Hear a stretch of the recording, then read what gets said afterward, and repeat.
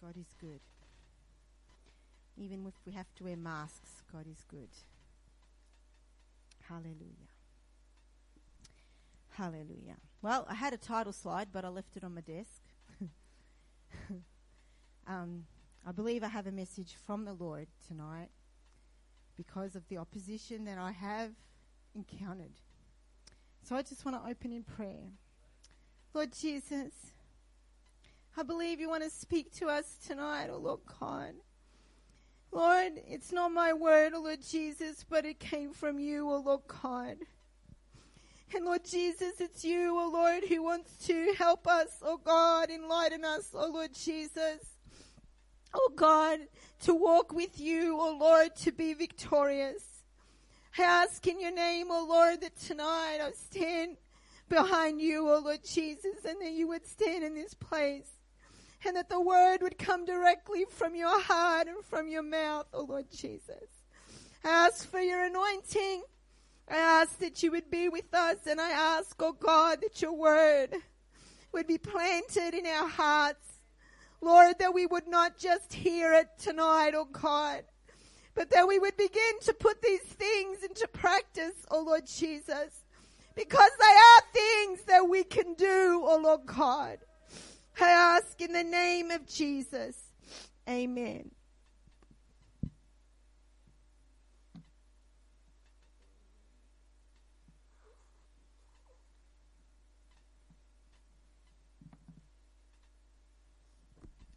In 1965, the USA and their allies escalated their involvement in Vietnam to contain and stop the spread of communism in Southeast Asia.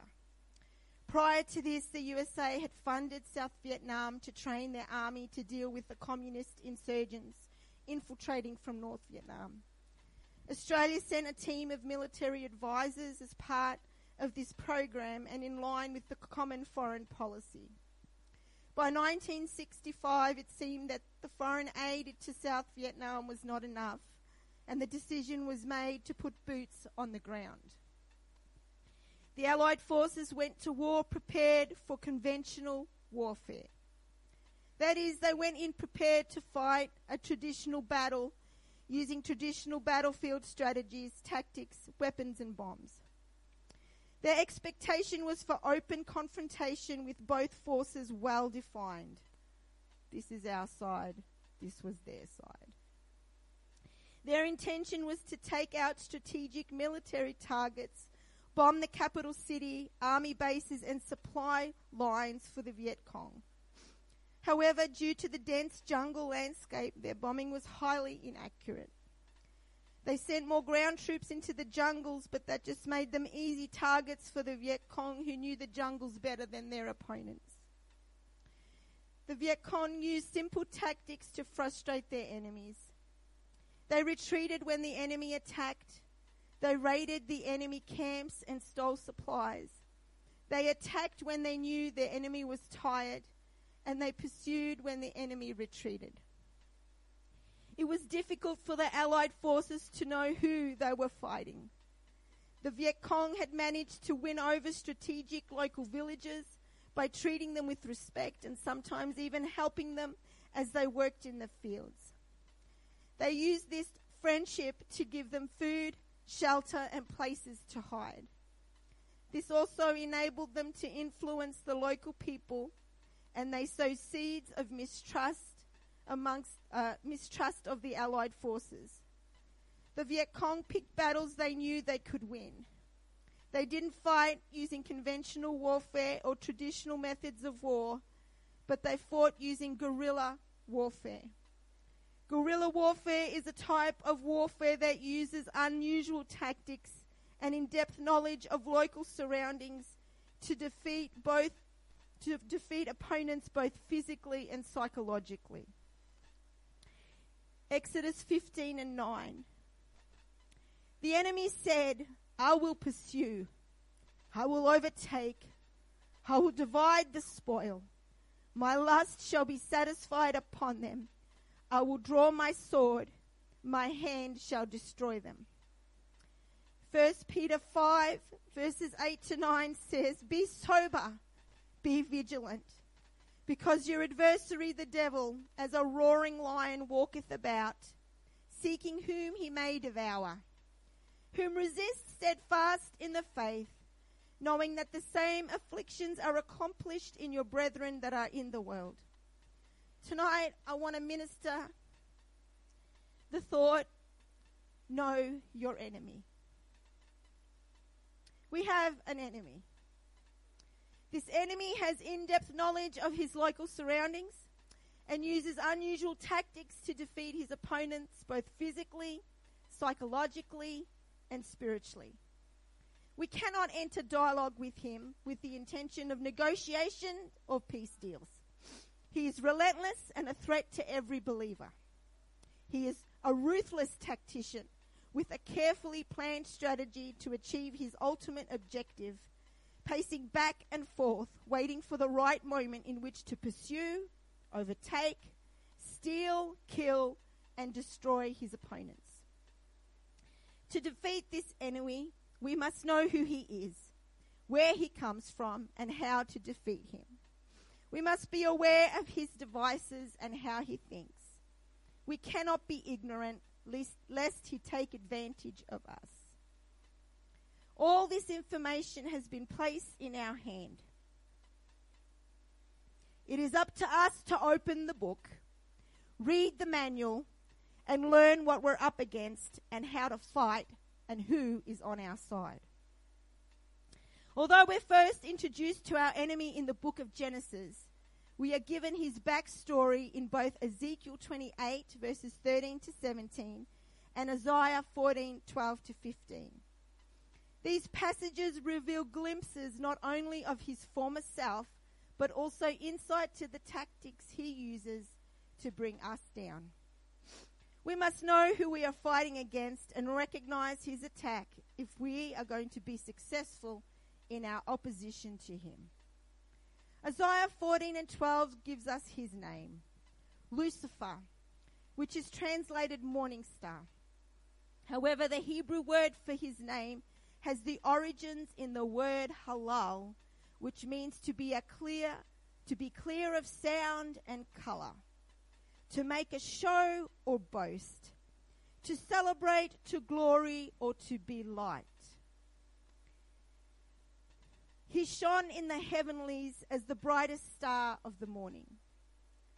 Ezekiel 28 and 13 illustrates this description by his covering of precious stones and tabrets or timbrels and pipes, gemstones that gleamed in the brilliance, and instruments that produced music that filled the atmosphere as he reflected and interacted with the flashes of light from the glory of God. He was the covering cherub. The Hebrew word for covering here suggests the meaning to be along the lines of a booth that is built in an elevated position and used by a guard to watch over or to protect. It also describes a hedge of protection. And I believe that it is from these definitions that some have concluded that Lucifer was the guardian of the glory of God. He ministered at the very throne of God, on the mountain of God, a place of authority and intimacy with God. He was the perfect creature in beauty, intelligence, and function. That is, until the day that iniquity was found in him. Pride, born of vanity, corrupted his thinking. Isaiah 14:13 to 14 says, "For thou hast said in thy heart, I will ascend into heaven.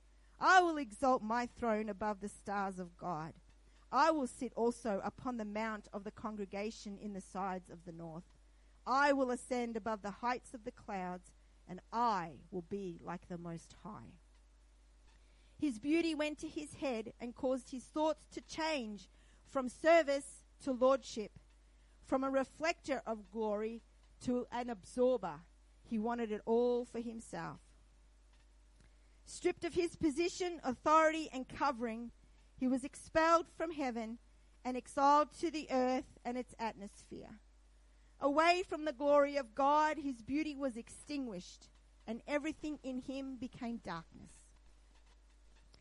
In his first interactions with humanity, recorded in Genesis 3, he reveals what he truly is, a murderer and a deceiver.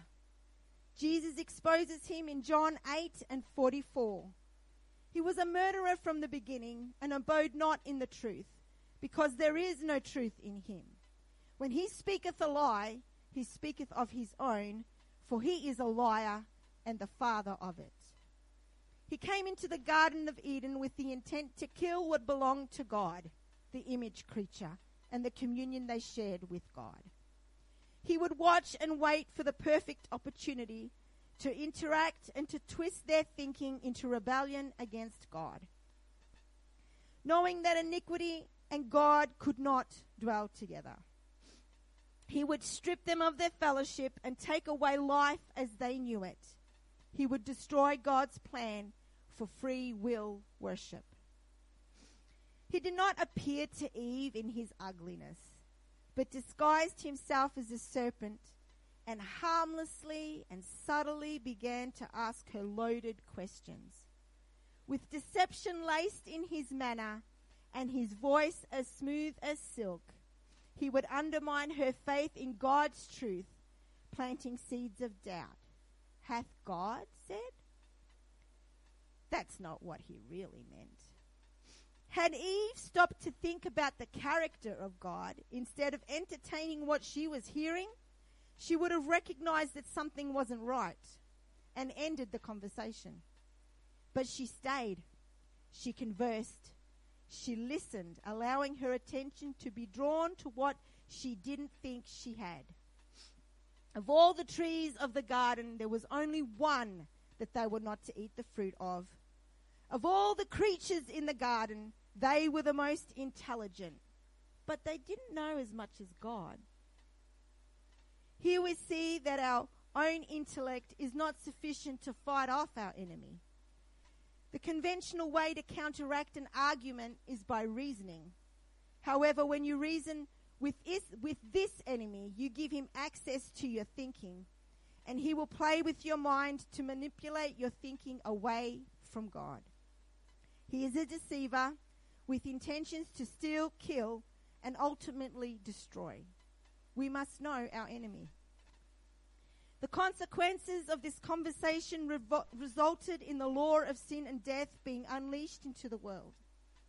Adam and Eve did not die physically in that moment. That would come later. But they instantly experienced spiritual death. Their disobedience disconnected their relationship they shared with God. A carnal nature would now rule in their members.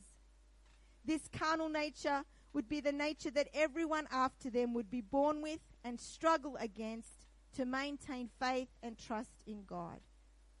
Romans 8:7 tells us, because the carnal mind is enmity against God, for it is not subject to the law of God, neither indeed can be. Although Satan won a small victory that day, he did not count on God's plan of redemption or on a new birth, where the Spirit of God could rule and reign again in the hearts of the whosoever will. We are not left without hope. We are not left defenseless in a war that on our own we could not win. The next time a conversation is recorded between the enemy and humanity, it turns out a little differently. Although the same tactics are used, this time we see how knowing who we are dealing with and being grounded in the Word of God can be used to defeat the enemy of our souls. We have the weapons of our warfare in our hand. We just have to use them. Before beginning his earthly ministry, Jesus was led into the wilderness to be tempted of the devil. He was preparing for his mission of redemption with prayer and fasting. He also knew that during this time his flesh would be tempted. Hebrews 4:15 tells us that, for we have not a high priest which cannot be touched with the feeling of our infirmities, but was in all points tempted like we are, yet without sin. When Jesus came to this world, his flesh was susceptible to all that is in the world, the lust of the flesh, the lust of the eyes, and the pride of life. he would be tempted in his flesh in the wilderness, the same as we are. Matthew 4:2 tells us that he fasted for 40 days and 40 nights, and he became hungry. The whole time Jesus was in the wilderness, he was being watched by his enemy. As the enemy waited for an opportune time to tempt him. He waited until Jesus was weak and hungry to pounce. He will use our suffering to try and destroy us. And history tells us that hunger has caused people to do things they never imagined they would do.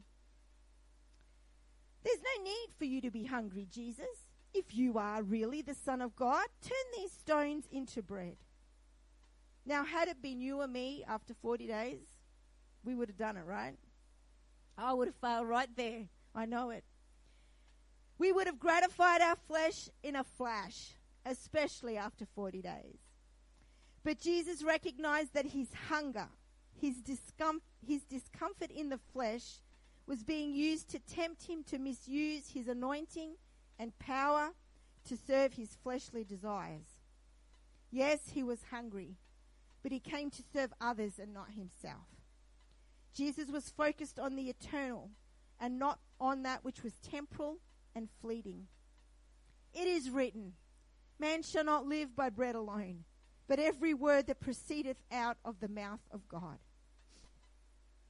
So Satan tried again, this time manipulating scripture to tempt Jesus to use his power and authority to show off and gain the approval of the people.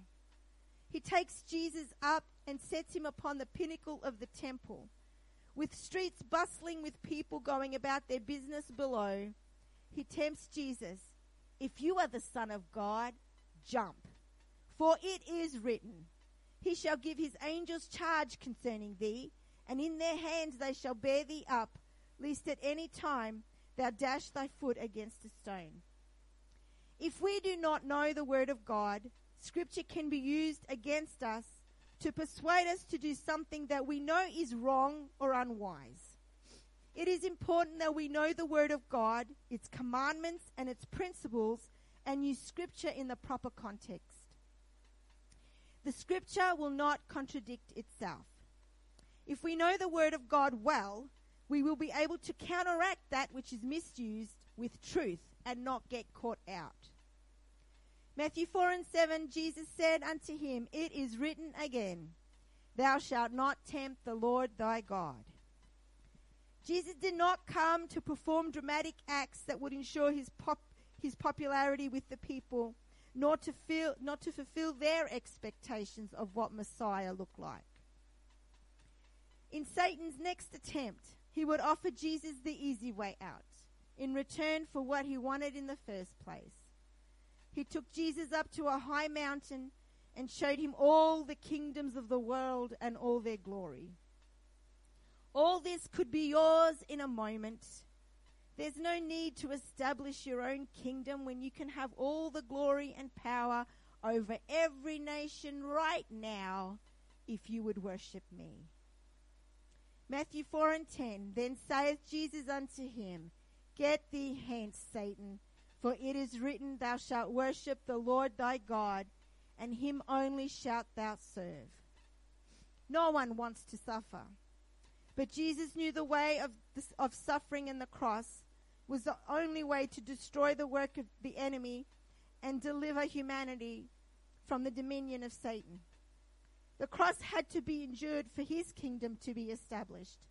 There would be joy on the other side of the suffering, both in the heavenlies and in the lives of those that would accept his sacrifice. His kingdom was not of this world and would be an everlasting kingdom. The glory and the power that Jesus was being tempted with was but a drop in the bucket compared to the glory and power that he would receive when his work on earth was finished. Jesus had scripture for every temptation. He knew what his enemy was about. He understood the weakness of his flesh and submitted them to the will of God. It did not make the temptation easier to resist, but his understanding and knowledge of his enemy and what he was up against kept him focused on what was more important. We have an enemy without that has roamed his environment for thousands of years, watching and studying human nature and behavior. He considers himself an expert. However, he cannot read our minds. He does not know our thoughts, but he counts on the reactions of our flesh to give him the information he needs to bring us down physically, psychologically, and spiritually. We see this when he came against Job. Job is described as perfect and upright, one that feared God and eschewed or avoided evil. The note in the Life in the Spirit Study Bible describes Job as a mature worshipper of God whose conscience was clear. He was a man of integrity, wholesome in his attitudes and righteous in his lifestyle. Job was a wealthy man, respected in his community, in his family, and in his household. He had 7 sons and 3 daughters and many servants working for him. But Satan dared God to remove the hedge of protection he had placed around Job and his stuff. Satan was convinced that Job's faith and commitment to God was based on blessing. If he could get to Job's stuff and to his health, Job would forsake God. Satan counts on our flesh ruling our decisions. His plan is simple. He will try and use the experience of suffering to destroy our faith in God. He has seen it work many times, and this is what he is counting on in Job's case. God accepted the challenge and removed the protection he had around Job, only because he knew the depth of Job's commitment to him. Job did not allow his suffering to weaken his faith in God. He questioned, but his faith was strong. Job worshipped God through it. The Lord gives and the Lord takes away. Blessed be the name of the Lord, was his attitude. Our flesh is our greatest weakness, and the enemy will use it against us. Our flesh is easily deceived, manipulated, and enticed by our senses. What we see, hear, taste, smell, and touch. Our flesh seeks self-gratification. It is selfish. It seeks validation and entitlement. It is affected by the things that are in the world. We must recognize our weaknesses and the struggles we have in order to fight against its self-destructive tendencies. We can be our own worst enemies. 2 Corinthians 10:3-6. For though we walk in the flesh, we do not war after the flesh. For the weapons of our warfare are not carnal, but mighty through God to the pulling down of strongholds, casting down imaginations and every high thing that exalteth itself against the knowledge of God, and bringing into captivity every thought to the obedience of Christ, and having in a readiness to revenge all disobedience when your obedience is fulfilled. We have been given weapons to fight spiritual warfare. They are not conventional weapons to be used in conventional war where the confrontation is out in the open and both sides are well defined. Our enemy does not play fair, and neither do we. If we can get a hold of what we have been given access to. Firstly, we have the Holy Ghost, an unfair advantage to begin with if we are led by him. Ye are of God, little children, and have overcome them, because greater is he that is in you than he that is in the world. Secondly, the weapons of our warfare are so unconventional that we do not even recognize them as important. And this is what our enemy is counting on. But if we would use them, they are mighty through God to the pulling down of fortresses, the delivering of captives, the healing of the brokenhearted, and liberty to them that are bruised. The weapons we have been given are in our power. They are in our reach. Our voice, Our voice is a weapon that we can use. We can speak the spoken word of God. And this is a mighty weapon in the mouth of one who knows how to use it. And Jesus has showed us that it works. Our shout for joy. This does not make sense when we're suffering, but the power in it will destroy strongholds. Ask Joshua. Ask David. Ask the sons of Korah. Ask Abijah, king of Judah, when Jeroboam came against him. Ask Ezra. Ask Isaiah and Jeremiah. Ask Zephaniah and Zechariah. Ask the voice of the archangel. Our song of praise. The phrase sing praises appears in the scripture 18 times. Sing unto the Lord appears 17 times. The word song appears 78 times. Altogether 113 times. Our dance or rejoicing. Dance appears 8 times, but rejoice. Rejoice appears 192 times in the scripture. Don't tell me that making a fool of yourself in the presence of God is not powerful. These weapons are readily available. I haven't mentioned lift up. Lift up your hands. Lift up your voice. Lift up your eyes. Don't look around you, but look up to God. He has the power. And through our foolishness before Him, He will give us victory. He has promised us victory. These weapons are physical because they involve our body, but they are spiritual because they involve our will. They seem weak and silly to the carnal mind, but they are mighty weapons nonetheless. We must remember that the carnal mind is actively hostile to God. It does not submit itself to God's law since it cannot. The war takes place in our minds. We have the weapons that will enable us to capture our thoughts and bring them into obedience and align them with Christ.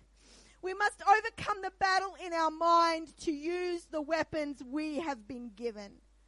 If we can only recognize what is going on in our thinking and cast down those imaginations and every high thing that exalts itself against the knowledge of God. That includes your feelings. That includes what you want. That includes disobedience. That includes the things you know you shouldn't have. That includes all those things, everything that goes on. Doubt. Doubt can kill us, and yet we entertain it. But we can bring those thoughts down if we know the Word of God.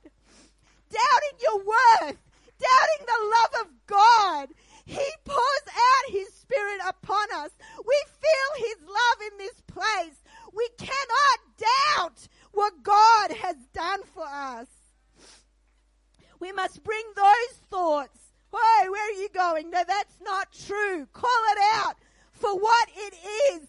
A lie. Hallelujah.